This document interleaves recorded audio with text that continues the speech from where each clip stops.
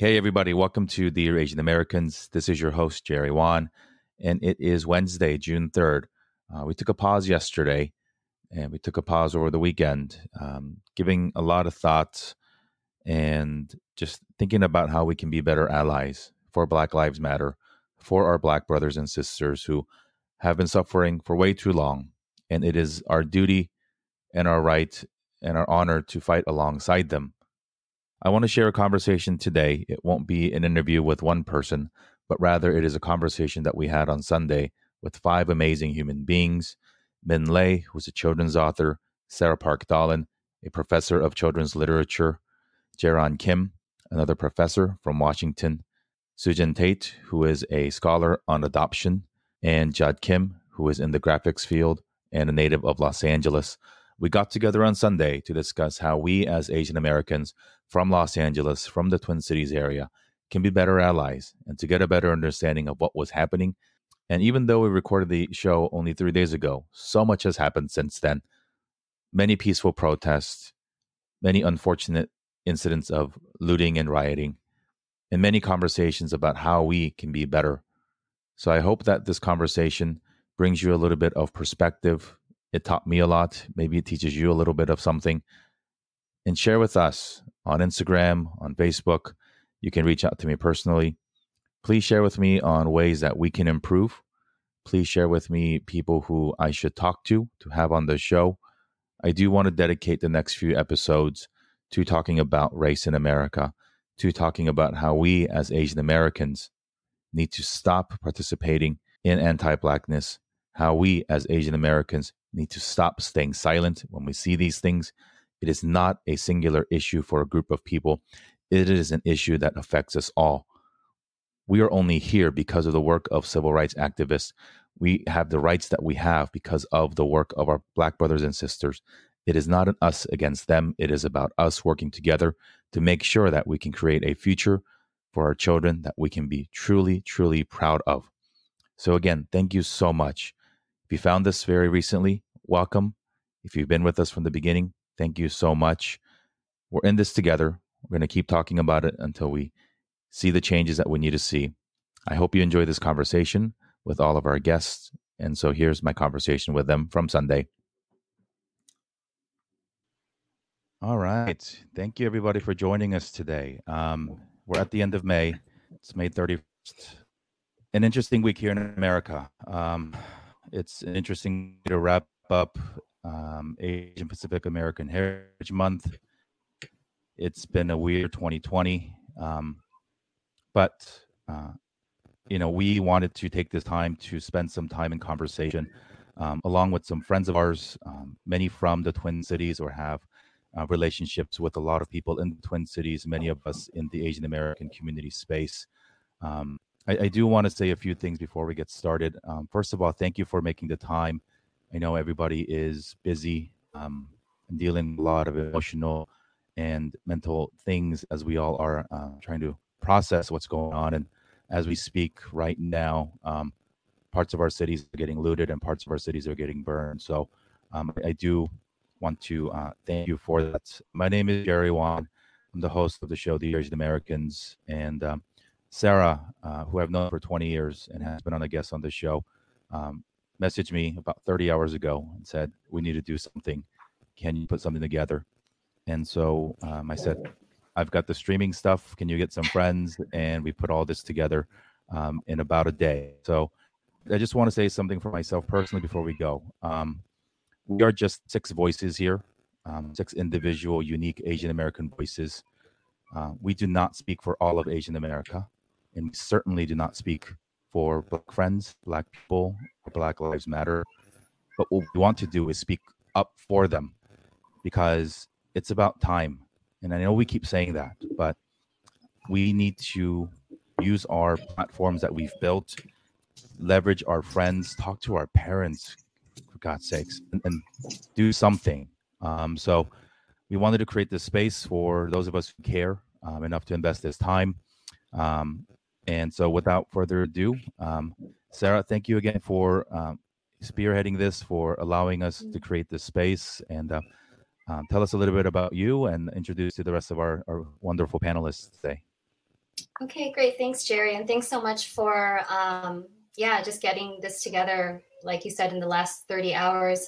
My name is Sarah Park Dolan. I'm an associate professor at St. Catherine University in St. Paul, Minnesota. I've been there for 11 years. And when I first moved here in 2009, Jayron was one of I had known Jayron beforehand, and she was living in Powderhorn at the time. And she invited me to her neighborhood along with a bunch of other friends for a weekly potluck. And so I spent a lot of time in the neighborhood along Lake Street. And I also lived just north of Lake Street on the St. Paul side of the river. So this is now home, even though I grew up in Los Angeles. Minnesota has become home. And so I'm just really thankful for my friends who are here. To talk about why Asian Americans should care about Black Lives Matter. So, Jayron, since I said your name, maybe if you want to introduce yourself, and then we could just go around. Sure. Hi, everyone. I'm Jayron Kim. I am an assistant professor in the School of Social Work and Criminal Justice at University of Washington, Tacoma.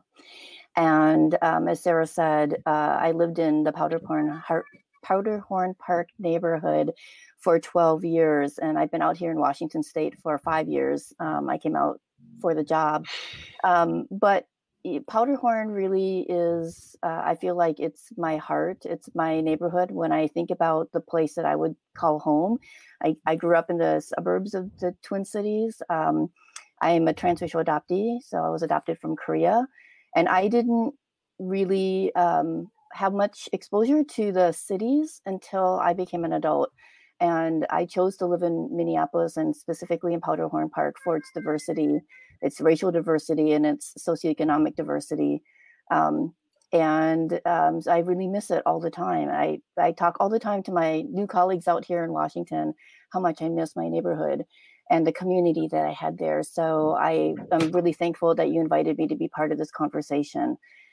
I teach a class right now, actually. I mean, we're doing it online, so it's really tough, but I'm teaching a bachelor level social work course in diversity and social justice. And so you can imagine that all of this that is happening right now, we are having these conversations. It's very difficult to do when it's an online course, but we are attempting to do this. And we talk a lot about the importance for thinking about horizontal as well as lateral oppression. And so I think this is a great conversation that we should be having. Great, thank you. Sujin, would you like to introduce yourself? Sure. Hi, everybody. My name is Sujin Pate, and I am a former professor of race and ethnic studies, and I am also a diversity, equity, and inclusion consultant. And I am living about 5 blocks from kind of the epicenter of where everything's been going on. I live in Uptown, and yeah, there's a lot happening right now. So, and I've been living in this neighborhood for about 20 years. And like Jayron mentioned, the reason why I chose this neighborhood is for its racial diversity, and it's the Uptown is always has been known historically for being a quite progressive liberal area of the Twin Cities, and so it really is important for me to be around people who share the same politics and values, and so that's why I've made Uptown my home. My name is Jed Kim. I'm a creative working here in Los Angeles, and I'm one of the founders of an interactive agency called Trigger, based out of West LA. But I think more pertinent to the discussion here is I do live in downtown LA, where we are having quite a bit of unrest, parallel in a lot of cities around the country as well. And it's also a very vivid reminder of 1992 here in Los Angeles, where of course we had a massive uprising sparked by the acquittal of the police officers who were caught on tape beating Rodney King. So as we see the National Guard deployed to our streets and actual Humvees rolling up and down the streets, it does definitely bring back a lot of memories of 1992, a lot of unwelcome memories and painful memories. And if everyone remembers from their history lessons, that was definitely an event that the Korean American community had a front seat for and direct participation in. So anything that we need to talk about today, paralleling those events in 92 to what we see happening now, I'm more than happy to share and discuss and help bring back some of those pictures. Thanks, Judd. Min. Okay. Hi, yeah, my name is Min Lei. I'm a children's book author. I just wanted to thank Jerry and Sarah for pulling this together on such short notice. It's such an essential conversation to have, and one that I've been having on my end as well. And it's so hard to figure out the right way to interact and engage. And it's so important that we're vocal on this. And it's also important to make sure that we're vocal in the appropriate ways. So I'm really excited to get on here with you all and kind of talk about that and kind of figure things out. For me as a children's book author, I'm always focused on children and writing stories that hopefully kind of capture the imagination and celebrate people's humanity. And there's nothing that feels more of a failure of the imagination than the systemic racism that we're seeing that kind of strips people of their humanity. And I think that for us as Asian Americans, realizing where we fit in within the structure and being there to support the Black community is of the utmost importance, whether that's talking to our families or being part, staying up within the community or online. So I really appreciate you having this conversation. Okay, thank you so much. Before we have our start our discussion amongst the six of us, I wanted to take this moment to thank Min for donating a set of books. So Min has published 5 books so far, and hold on, my daughter took one of them, so it's way over here. But these are 2 of them, Drawn Together and Let Me Finish, if you've seen them, as well as Green Lantern Legacy, his first graphic novel. And he has 2 new picture books. And Min has generously donated, there we go. Min has generously donated one autographed book for a total of 5 books. And the first person to donate $250 to We Love Lake Street and email me a screenshot of your donation, readingspark@gmail.com. Min will send this full set of 5 books to them. Jean Luen Yang, who is also a good friend of ours, and he has connections to the Twin Cities. He is one of the professors at Hamlin's MFAC program. He has also generously donated 1 copy of Dragon Hoops, 1 copy of American Born Chinese, and 3 copies of Superman Smashes the Klan. So we're starting the auction for his books at $50 each. So this is not a set, but one book each for a total of 5 books. So if you want to screenshot your donation to We Love Lake Street, $250 for Min's books or $50 for Jean's books, and then tell me in the email which one you would like, readingspark@gmail.com. So, and of course you are welcome.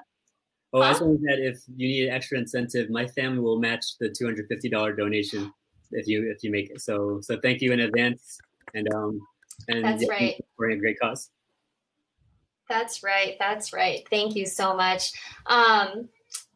Yeah, but if we could just start with, and we want this to be very much just a really easy conversation. So not that I'm encouraging us to interrupt each other, but let's really just this is not just me asking questions, but if you want to interject at some point, then please feel free to do that. But I thought since Jaron has lived so long in Powderhorn and Sujin is there now, if we could start with you 2, kind of sharing Sujin, what you see now, and then Jaron, what you love so much about the community or anything else you want to share. Sure, yeah. So as I don't know if you all are aware, but given the days of rioting and that's been taking place in the evening, the governor and the mayors have implemented a curfew. And so last night, it was an 8 p.m. curfew to help distinguish the protesters from the actual people that are causing violence and damage to property and to lives, and basically inspiring, domestic terrorism. And so the word on the street was that there is this this faction of folks from out of Minnesota, outside of Minnesota, coming in and trying to usurp and hijack the protesting and the movement, the very valid concerns, that are bringing folks out into the streets, protesting the murder of George Floyd, and instead trying to shift the focus on the rioting and the looting. And this is so because of that, they were saying that they were planning to start small fires all around the cities to overwhelm the fire department. And so my partner and I, we were holding vigil all night. And also I was in communication with all the folks in my neighborhood as we have our ears and eyes out, listening and making sure that there aren't any fires being started, that no one's getting hurt. And so last night we saw two cars, a white SUV and a black sports car. We heard them. I live right on Hennepin Avenue, right on the corner of Hennepin Avenue and 35th Street. And so this is like the main artery of Uptown, and that connects to Lake Street. And we heard them plotting, yelling to each other, plotting like, "Hey, follow me! Like we're gonna go this way." And so we caught that the license plate, they were from Texas and also from Wisconsin, based on the license plates. And throughout the night, I was receiving. I let my network know, my friends know, of who are in the area, and come to find out, I heard maybe an hour later, I heard like a series of maybe 10 to 12 gunshots. And later on, I found out that took place at Spy House Coffee House, which is located on Nicollet Avenue. And then they had moved to Cup Foods, which is where George Floyd was murdered. They then moved to Pimento, and then to Midtown Global Market, which is right on Lake Street, and where a lot of this is happening, and where the majority of the people that are living in this neighborhood are brown and black folks. And so you have to think about, when you see this narrative that is being promoted by local and national media about all these people that are looting, and it's a lot of brown and black faces, but you have to understand who paved the way for this destruction, who paved that way. And it was these factions that are mainly composed of white folks that are coming and infiltrating, not from Minneapolis, not a part of this community, and trying to usurp the narrative and make black and brown folks look bad, and make the protesting and the movement, the very just movement that we're fighting for, to delegitimize it. And so it's really important that unfortunately, not much of that part is being covered. And so that's why I'm trying to use this platform to help spread the word about what's really happening on the ground. So yeah, we were up till like 3:30, 4 o'clock at night, just wait until the gunshots started to die down, and then finally went to bed. But a curfew has been set again for tonight, and so we'll be holding vigil again and making sure that our neighborhood and our friends and family are safe. Yeah, so one of the things that I posted on my Facebook, just to kind of confirm and verify what Sujin is saying. So my son is at college at Augsburg College in Minneapolis, just another couple miles. Like it's about a mile to the Lake Street area from where he was staying in the dorms, and they evacuated everybody that was there. So early this morning, my husband got on a flight from Seattle to Minneapolis to go retrieve my son and bring him out to Washington with us. And on the plane were white nationalist supremacist militants who were on their way to Minneapolis on the same flight with my husband. I'm talking about, he texted me and said, "It's really shady. There's a whole bunch of white men here talking as if they're going to take part in this." So it's happening. People are coming from out of state, to stir up and agitate. And so, yeah, it may not be recorded, like Sujin was saying, but it's happening. And also, I just want to say, like, my friends are posting pictures of, like what Sujin was saying too, of their neighborhood organizing, and they're standing around people's houses and standing in front of businesses and protecting their neighborhoods, because the police are and the firefighters are so busy trying to put out all these fires around the city that the neighborhoods aren't being protected. And so when my friends are texting me saying we're seeing heavily armed militia, white militia, walking down the streets, the police aren't there. Yes, and I want to add that there were KKK that were cited in North Minneapolis, as well in South Minneapolis and Powderhorn. So and St. Paul too. Yep, and St. Paul. Yep. Yep. Mm-hmm. Yeah. They're not even afraid anymore to come out in public. Well, because the National Guard and the police, the bulk of those forces are trying to just break up the protesters. That's not where the energy, should be. They should be working to get intelligence. I just think about, I was telling a friend the other day, if this was Al-Qaeda, the CIA would be all over this and working diligently to try to figure out, what's their strategy, how they're networking, how they're communicating, what's their plan. But no, that's not the focus. The focus is on breaking up the protesters who are peaceful, who are sitting on the ground but they're quote unquote criminals because they're breaking curfew. And instead, we have actual criminals with automatic rifles driving through the streets, and basically getting away with it, because that's not where the National Guard and the police are. They're not focused on that. Yeah, I just don't even have the words to all the misinformation that is being spread, all the language. We know that words matter. We know, Min, you write children's books with such few words on each page, like each word matters. And Judd, you create images that go out into the world, and each image can communicate so much. And when I see people using phrases or words like rioting and looting instead of protesting, it's that muddles the message too, right, about what's going on in it. And as Sujin was saying, all these people who are coming in, and it's not all people from outside, right? We've heard mixed reports about whether they are from Minneapolis or the outer ring suburbs, inner and outer ring suburbs. We know that white supremacists live among us. Yes. So to some extent, to what extent does it matter where these people are coming from when we know that they live among us anyway? They're already our neighbors, right? Yeah. But yeah, I thank you so much for sharing what you're going through, and thank you so much also just for being here despite not getting much sleep last night and anticipating another night of not getting much sleep. If all of us could talk a little bit. Oh yeah, go ahead. I just had a quick question. Do either of you have any recommendations for good resources for getting kind of straight information about what's going on there?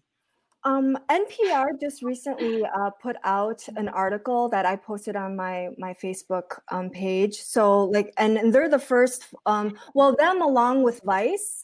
Vice also did some reporting. And are you familiar with Unicorn Riot?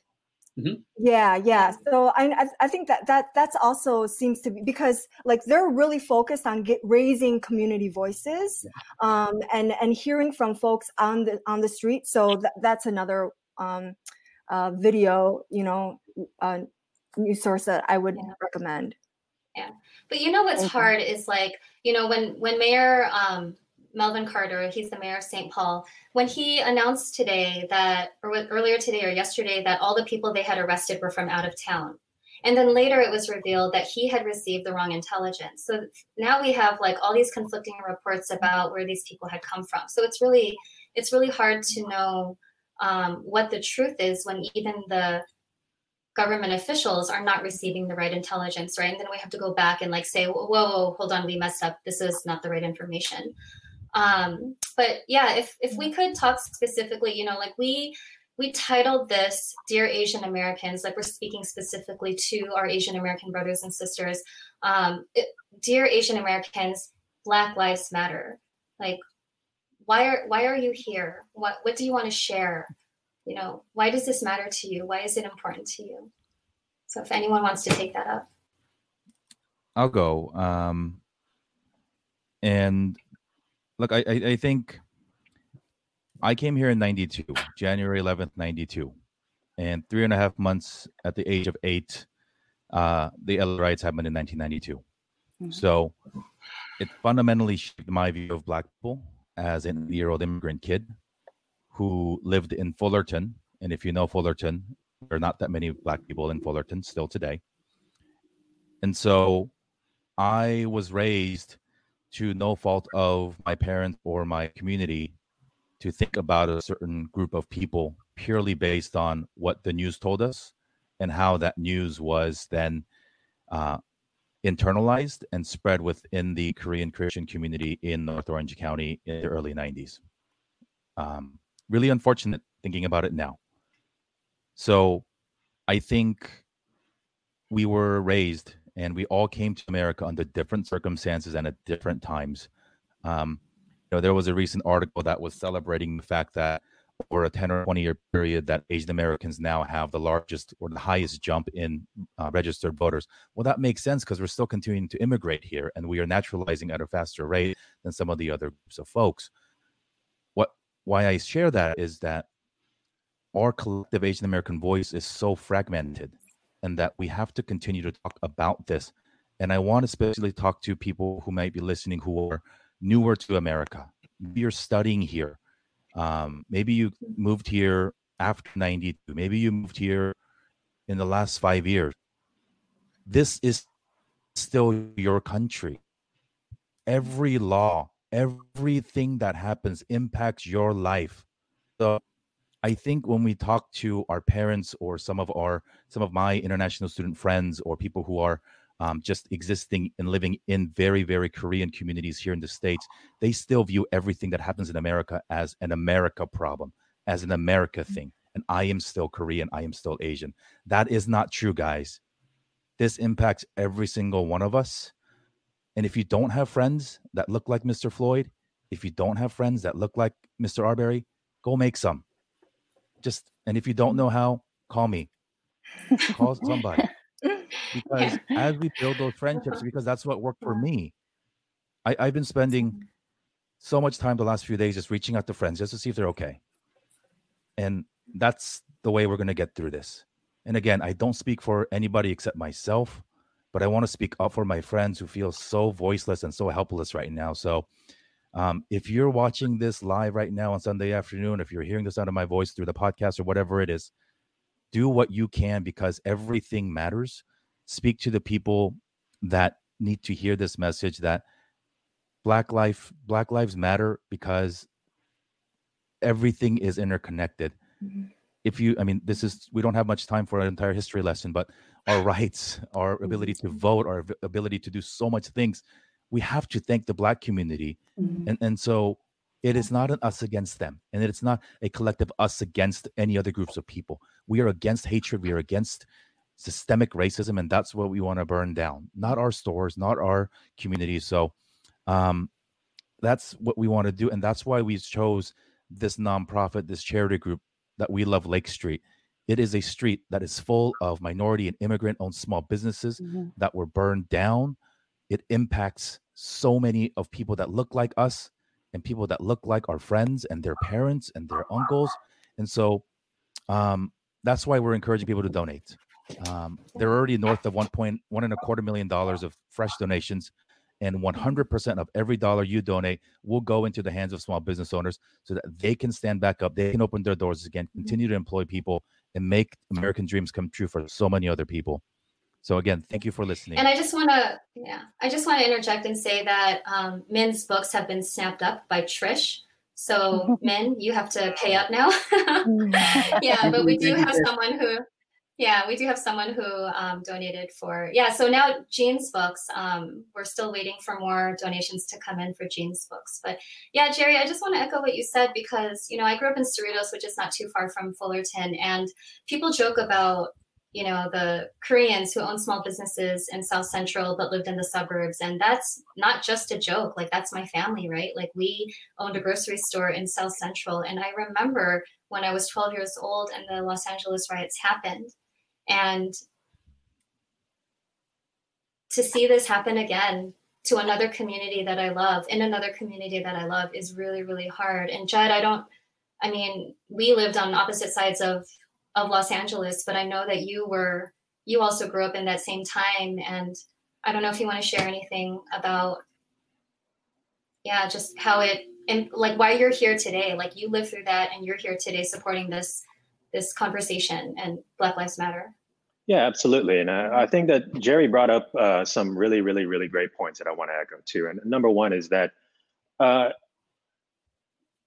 communities like Asian American communities can be very insular. It can be very closed off on themselves. And like Jerry said, there can be a tendency to see it as we have our problems and the other problems are American problems and they're not our problems. And like Jerry said, that is 100% false. Thankfully, one of the attitude shifts that I'm seeing over the years and over the decades is finally the belief that this doesn't need to be a zero-sum game.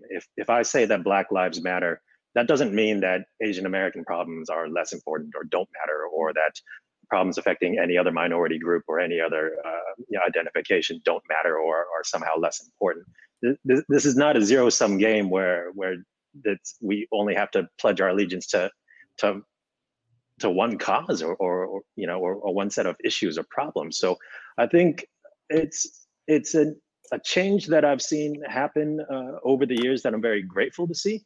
But one more change that I'm actually very grateful to see also is finally this breaking down of the idea that like Jerry said, that these problems that affect other communities, that they don't affect us as well. Because for any of us, especially Asians, who have dealt with being labeled, pretty much every day of your life, who have a set of expectations placed upon you the minute that somebody sees you, to have that stress carried with you all through your formative years and beyond, and to carry that into your adult life and understand what that does to you, to think that other people don't have those same problems, even if they're different. I mean, that's just foolish, right? That's absolutely foolish. So I'm glad to see those issues changing from the young people that I talk to. I'm glad to see attitudes changing very much. And as far as the hurt that I could see from the riots that I think in '92 carried on the furthest,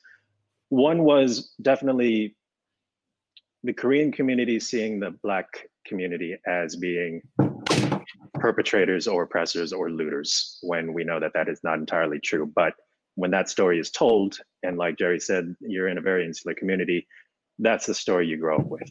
And same for the Black community, to see the Asians as part of the problem. Like Sarah mentioned, they're the store owners. They're the ones who are eating up all the capital. They're the ones who are using up all the labor. They're the ones who are sucking the life out of our communities, when that is not entirely true either. But these narratives get told and they get solidified and they carry down generations and they continue to do damage. And it's just so frustrating to see how long it takes to undo that damage. But I'm very grateful to see with the young people today, college students I talk to, high school students I talk to, who finally reject that and who finally are coming around to the idea that no, this is not these things that we were told, say, when we were young, or that our parents believe. This is not necessarily the truth. We have to look around at the people around us and understand exactly how were we put in the situation, what have we done to change the situation, and what can we do to perpetuate change further down the line for the generations to come. So I'm grateful for that. Yeah, and we still have work to do among our parents' generation, though, don't we? Because they have memories of '92 that are holding on, and it's harder to dismantle that than it is to mold a younger mind. So yeah, we as Asian Americans still have so much work to do among our parents' generation. Absolutely. I completely agree. And just one small story I want to share. I remember my father, being an older Korean man at the time in '92, I remember talking to him about the riots and talking about, well, Black people. And the prevailing attitude amongst Koreans, his generation at the time, was that the Black people are the looters and they are the criminals and they're the problem behind all of this. But I remember my father being a bit more progressive and saying it's not them. It's that the screws have been turned on people so tight that this pressure's got to release somewhere. And I think that's what he said. I think that's what we're seeing now. So it's not just about Black people. It's about pressure being turned on people so tight that there's nowhere else for it to go. Right, absolutely. And while we're talking about parenting, Jaron, were you going to talk about being raised? Yeah. So I just wanted to add a little diversity to the conversation too. So there is a growing number of us who are Asian who were adopted by white families. And so I think one of the problems, and one of the reasons why I wanted to be part of this conversation is to speak to that group of Asians, Asian adoptees. Our proximity to whiteness has given us a skewed perspective. We not only a lot of times don't know the legacy and the real history of African Americans in our country, we don't know the legacy of our own communities either. So a lot of Asian adoptees haven't taken ethnic studies classes. They haven't taken Asian American studies classes. We don't necessarily know our history. And a lot of times our white parents, many of us grew up with conservative, very conservative politically and religious families who haven't done any of that work either. And we are considered exceptions partly because we're Asian and because we're not Black. So I think that it's something that Asian adoptees really need to reconcile about our own histories and our own ways that we arrived in this country. And we need to be thinking more about how we can be part of breaking down the divisions. When you were talking, especially Judd, when you were talking, I was just thinking about how, historically the divisions between Black and Asian communities are really about positioning Asians to be in the middle. And it's a device that's being used intentionally to put the thumbs down on other groups. And we're promised this idea that we can be closer to whiteness and have that proximity, but we're not really going to. And I think the clear recent evidence of this is the coronavirus and how many of us have experienced pushback. And we have seen our Black brothers and sisters in community supporting us through that. I mean, at the very least, I wish I could be on Lake Street right now helping with the cleanup, and I can't. This feels like the least that I can do is participate in these conversations and work towards raising money for the businesses there. Thank you, Jaron. Yeah, Sujin, did you want to add anything to that? Yeah. As an adoptee or? Well, sure. But I mean, in answer to the question, why am I here? Why does Black Lives Matter to me? Because as Martin Luther King Jr. says, injustice anywhere is a threat to justice everywhere. We are 100%. Caught in an inescapable network of mutuality that is tied in a single garment of destiny. Whatever affects one directly affects all indirectly. And I share that to echo what Jerry, Judd, and Jaron have already shared, just in terms of how we are all interconnected. But we're interconnected because we are all affected by systemic racism. So the stereotypes that are being perpetuated of Black folks as being criminals, as looters, as being disruptive, as all these negative things. Asian America, dear Asian America, we have been there. The United States has depicted Asian Americans as the yellow peril, and we saw that right now, like with the COVID-19 pandemic. And so we're not separate, from what's going on here, because the powers that be, this is how systemic racism works. It is so flexible, and depending on the political moment and agenda of the time, the powers that be wields their power to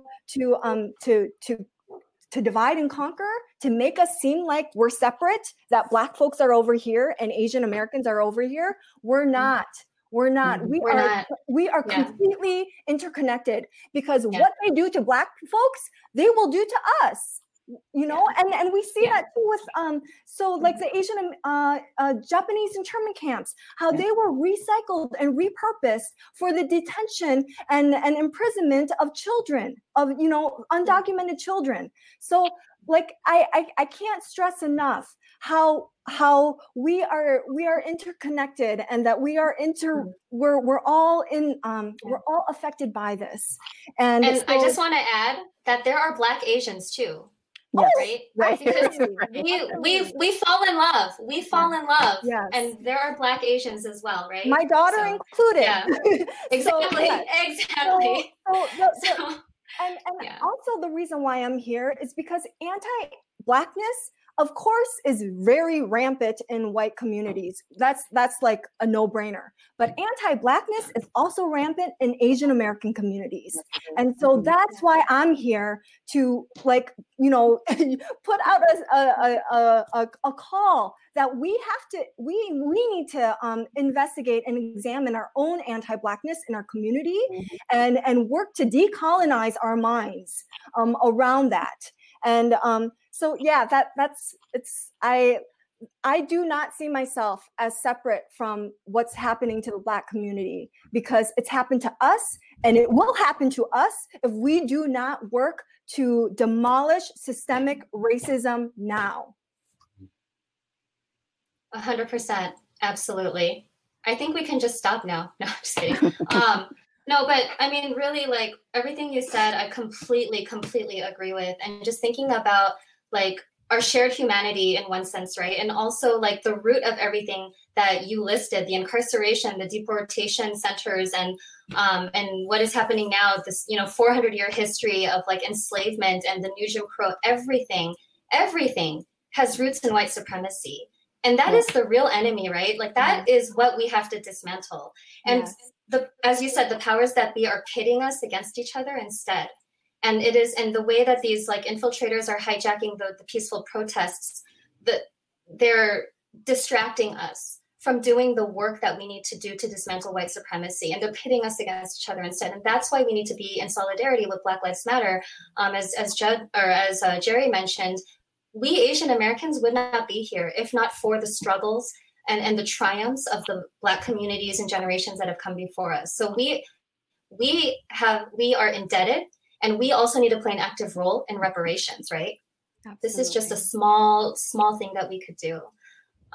Thank you so much for that. I am seeing a lot of donations come in. Like I can't even keep track now of how many. So Min's books are gone, but I'm seeing a lot of emails come in for $50. And so, you know, I'll keep looking at and figure out who these books are going to go to. But please keep them coming. My husband Jeff and I, when we talked about doing this, we committed that we will match up to $500 of donations as well. And so, yeah, please do keep them coming. Sujan, I know you. I will match up to 300. Awesome. Thank you so much. Sujan, you know, Jaron talked a little bit about her upbringing as a Korean adoptee, and I don't know, did you want to say anything about, you know, we talked a little bit too about how being raised in more conservative Korean households shaped our understanding, but did you want to share anything about that too? I guess, you know, like that's been my entire adult life. I grew up in a family where they were diehard Reaganites. And I grew up in a family where, you know, my adoptive mother told me before I went to college, her last parting words to me was, do not marry a Black man. Do not date a Black man. So this is, I have spent my entire adult life undoing the racism that was like taught in me, that was, you know, preached and lectured in me from my family.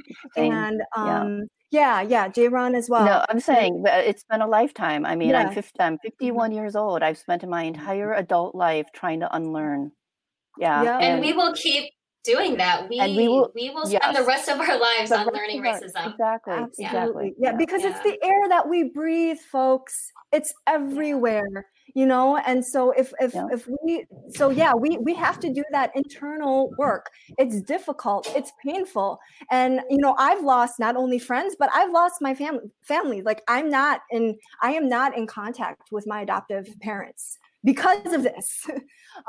So, you know, and yeah, so like there's a lot of pain and there's a lot of trauma around all this, not only, you know, being being taught racism, but having to unlearn racism. There's also a cost to that as well. But I'm here to say, and I'm sure, you know, J-Ron and, you know, the other folks here would probably like agree, it's worth it. The sacrifice, the losses that you need to make in order to undo your own anti-Blackness, to undo your own racism, it is absolutely worth it, because what it does is it restores your own humanity. And I also just want to say, don't put that burden on our Black community to teach us. We need to do this work ourselves. And so if there are questions that you have, if you are if you're an Asian adoptee and you want to know like how to get started, contact me and we can start talking about how we can start doing that together. But you know, the community is not here. The Black community is not here to teach us. We have to do this work ourselves. Yeah, absolutely. Go ahead, I got a question for Min that I'm as a parent myself. Min, you write children's books. You have developed a skill and an experience of distilling ideas that are complex but necessary for children to learn and to know. How do we talk about this with our Asian and our Asian children? That's a great question. That's actually a conversation my wife and I had just this morning with our boys. Because we just moved to La Mesa, California, and there were buildings burning down last night, helicopters overhead.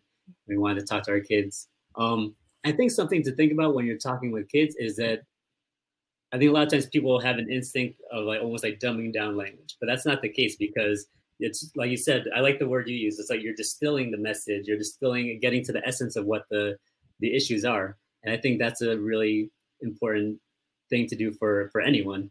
And I think kids very naturally have a very clear sense of right and wrong and like justice, especially. And when you talk about some of the underlying factors and some of the context, my wife and I were worried that it was getting too complex and too nuanced, but both my boys just like right away, they got it. Like this is unjust. This is why would the Black community need to affirm their own humanity? Who would push back against the simple statement that Black lives matter, right?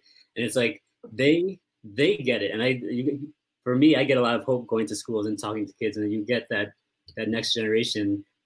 If you can establish a different baseline and a foundation of knowledge that they're working with, the future looks a lot brighter than what we're dealing with right now. But I think it's exactly right. It's a difficult conversation to have, but an important one to start early. And there are a lot of resources out there. There's this one book I have right here called "This Book is Anti-Racist" by Tiffany Jewell, which is a really great resource because she kind of does that, like what I said, like distilling and breaking down these concepts of like what is racism, what is anti-racism, what is prejudice, how does systemic racism work in a way that is accessible to kids, and is a way to spur those conversations. And I mean, I kind of feel like you might have to figure out the right way to approach it, but it's never too soon. But it can definitely be too late, or not too late, but it's like there's a lot of ground to make up. So I appreciate you asking that question. I wish I had a more concrete and clear answer for you, but I appreciate that you're putting that out there. But I would say, there's no need to underestimate our kids when we're having that conversation, because they will often get to the truth sooner than I can get there. So there's a myth that kids don't understand, and that you should wait until they're ready, but you can't wait until they're ready. You need to start from the minute they're born, having these conversations with them. Really, I mean, it's really important. Because if you don't, they pick up on other things. That's right. It's in the air we breathe. It's in the space they inhabit. And if you are silent on it, then they're going to get the message somehow, some way. And you want to make sure that it's not from the wrong places. Right. And it's, go ahead. Oh no, I was saying like, because when, I mean, as you know, we talked about before about like the media and unfortunately a lot of the political leaders, when there's all that dehumanizing rhetoric coming from all sides, it's like, it's important for us to like push back against that with our kids so that that's not the only thing that they're ingesting, right? They can't help but hear the way people talk about the Black community and other communities. And it's like, it's our job to balance that out and push back. And I struggle, like when we talk about why we're here, I struggle with in times like this, and as I say times like this, but it repeats so often with the next horrific thing that comes up, not knowing how to engage with the issues without censoring yourself, right? It's like, how do you be vocal on an issue without making it about your voice, right? It's a strange thing to try to figure out. But I think J-Ron was talking about the model minority myth. You get to a point where you're like, being silent on it is reinforcing that model minority myth of like, oh, they're not making a mess, they're not causing a ruckus. Why can't you be more like that community? And it's such an insidious way of pitting one community against the other. I don't know the right answer, like the proper way forward, but like I do think it's important to be here and figure it out and do the work of struggling with that discomfort. So I appreciate you all trying to help me make sense of this.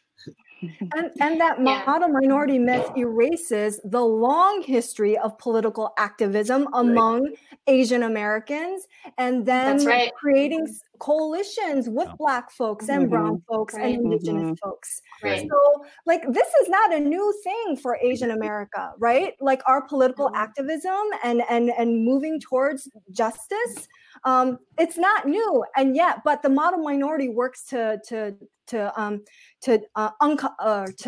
hide that. Right. And if we make it sound new, right? If we are silent about talking about race with our young people, they will not know our history, they will not know our shared history, and they will not be equipped to be allies, right? They will not be equipped to work in partnership with these movements. And so, I think it's really important. And as J-Ron was saying, and was saying too, like they know, they understand at a young age. They have such a keen sense of justice and injustice. Just think about, it's not fair, right? They know. We don't have that much time left, but we wanted just to do a couple more things. We wanted to talk again about Lake Street. And Min was supposed to be here earlier this month. I would have taken you out to eat on Lake Street if you were here. So many, and not to talk about it only as a site of consumption and capitalism, but that is the livelihood of so many people. And so if you wanted to share anything about Lake Street, and then we also have a video from Ellen O, who's a good friend of Min and me. She's a co-founder of We Need Diverse Books, which is just this movement, this revolution of trying to get more diverse books into schools, libraries, and kids' hands that we also want to share before we wrap up tonight. So could we maybe have like J-Ron and Sujin talk a little bit about Lake Street, and then Min and Judd, if you want to share any other last thoughts, and then we'll run the video. Sure. Go ahead, J-Ron. Okay. Just to say, there are so many of the organizations and the businesses and the services that make up the heart of Lake Street area are run by people of color and Indigenous people. So it really is just it's a community space. Lake Street is just the heart of that. And Lake Street has undergone some attempts to be gentrified. And so I think that already there were kind of these movements where people of color were being pushed out of that community. Mm-hmm. So I know that it's a strong community. It's a resilient community. They're going to rebuild. I would hope that it's not just going to be rebuilt with new condos and where folks of color are going to get pushed out. So anything that we can do to help support the business owners there that are from these communities of color, I'm hoping that this money that we're donating will really help towards those efforts. And the only thing, because of time, the only thing I'll just share is Lake Street is where people of color, indigenous folks go to feel like home. Like not only is it a place where we live and we call home, but when our friends come and visit, we take them to certain areas and they're like, gosh, this feels like home. The people look like me. They're speaking the same language. They're eating the same food. I'm smelling the same smells. This feels like home. So please donate generously, because this too is your home, Lake Street. It represents that. Thank you. Yeah. Min or Judd, do you have anything to add? I'll just close with thank you again for inviting us and pulling this conversation together. Whenever we have conversations like this, I'm kind of like, I wish I had an answer, and I don't know what the answer is, but I feel like these conversations are an important part of getting to the answer, whatever that is. So thank you for making sure that we as a community are there in support of Black Lives Matter and everything that's going on right now. And thank you. Let's keep it up. Yeah, thanks for being here. I would definitely echo that. Thanks for putting this all together. And I would encourage anyone in the Asian American community, especially all of you who are tired of being labeled as a perpetual foreigner or constantly being asked, do you speak English? Who have to be constantly, asked, where are you from? If all of you who are tired of that, let's all realize that the problems that we face, these are not our problems alone. That when we look at the problems affecting whether it's Black people or brown people or any other group that's being oppressed, these are shared problems that we need to come together and fight. This is not any one group's game. This is not a zero-sum game. So let's put these walls down and put these divisions down, and instead say we need to fight back against systemic racism together and not attack each other at the same time. Yeah. Absolutely. Thank you so much. Jerry, is the video ready? Yeah, let's Hi, my name is Ellen O. I am a children's book author and one of the co-founders of We Need Diverse Books, an organization dedicated to bringing diversity to the children's literature industry. I am here today to speak directly to my Asian American community members and ask them to please join together and support Black Lives Matters. Right now, this is a matter of life and death for the Black community, and we as non-Black people of color must do all we can to help them. Now is the time to do what we can actively, not passively, loudly, not silently, because we cannot condone what is going on with our silence. We cannot turn away from what we can see. Asians know racism. Yeah, we do, but it is not the same. And if we believe that we must fight racism, the first step must be to help support our Black brothers and sisters, especially now in their time of need. We have to help dismantle systemic racism. Otherwise, none of us are safe. Never think that this is not our issue. This is absolutely our issue. Fighting white supremacy and the continued oppression of the Black community to help them be safe, this is all of our issue. If we want a chance at a better future, we must support Black Lives Matters. So please, right now this fight is going on in cities all over the place. Protest however you can. Donate to We Love Lake Street right now. Be a part of this fight for justice and for what is right. Don't be silent, because silence right now is dangerous. Silence means that you don't care. If you care about the future, you must support Black Lives Matters. You must support this fight. Thank you. I want to publicly thank Ellen for sending the video. She is the co-founder of We Need Diverse Books. And if there was ever a time, Sarah, you and I have talked endlessly about the need for children to read books with children that look just like us. And I will add to that point and to say that that's not enough. We need our children to read books that look like all of us. Because yes, we are trying to dismantle systemic racism, but we also don't want to create accidentally a different form of superiority within our children by only seeing things about us, right? So look, this is been an amazing time. If you're thinking about ways that you can get involved, number one, fill out your damn census. It's census time, and due to COVID, they've extended the deadline all the way to October. More importantly than you filling it out, get your parents to fill it out. You can do it in a number of different languages. We're lucky enough to be an official partner of the census here at the Asian Americans, and we want to get the word out. So please do that, because if you're sick of not having enough resources in your community, not enough police resources, not enough money for schools, libraries, all sorts of things that cause and perpetuate the systemic racism that we are so desperately trying to fight, it starts with money. Our government's weird. This is the only way they can divvy up resources every 10, 20 years. So fill out your census. I am really, really blown away by the participation on this webinar that we just put together in a day. Judging by the names that are in the chat box, we know we have a diversity of human beings that care about this effort. Thank you so much to Sarah for suggesting the idea. We said go. You pulled in your friends. Just loose count in my head, we're north of $3,000 going to Lake Street. And so thank you, everybody on the podcast listening to us. And if I may say something about our own communities, even in the time since Sarah and I talked, LA has changed drastically. And I've been getting questions and comments from friends about, what are you doing about LA? What are you doing about Koreatown? And look, this isn't, somebody said this earlier, this isn't either or. Either or is what they want us to do right now. This is about all of us. And it starts in Minneapolis because that's where the murder happened.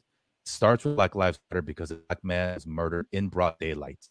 Think about the fact that the cop looked into the camera as he was doing it. This is a big problem. It is spreading across the country.